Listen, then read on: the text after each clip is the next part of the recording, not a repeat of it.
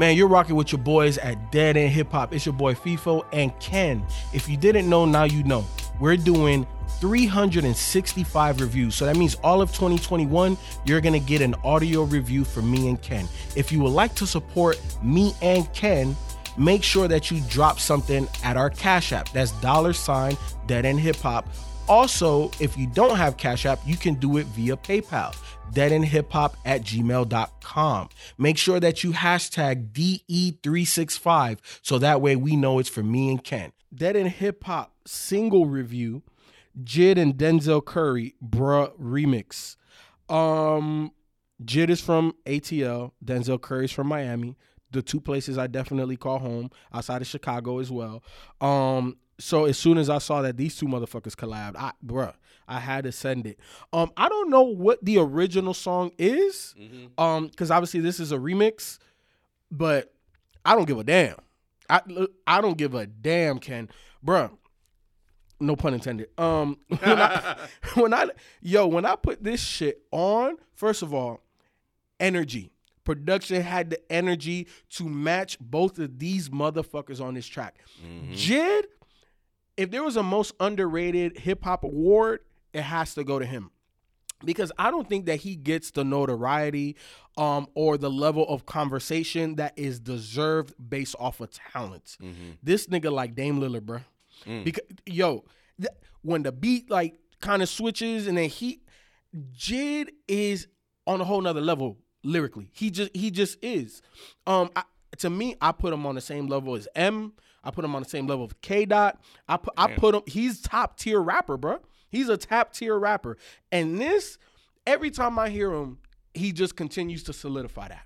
You know what's interesting? If somebody if somebody listening to this right now would hear you say that and they haven't heard this song and then they go to listen to the song, I can kind of see them finding difficulty disagreeing with you.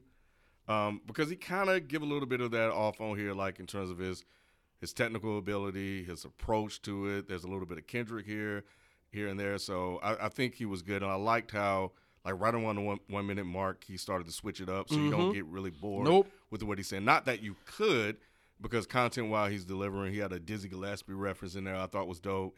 The beat already set the tone.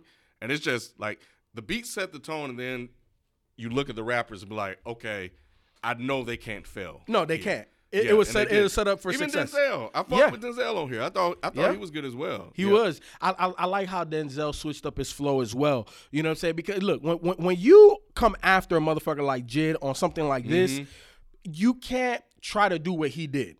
Because then you're just gonna fail horribly. Denzel stayed in his lane, and toward the end of that verse, how angry it.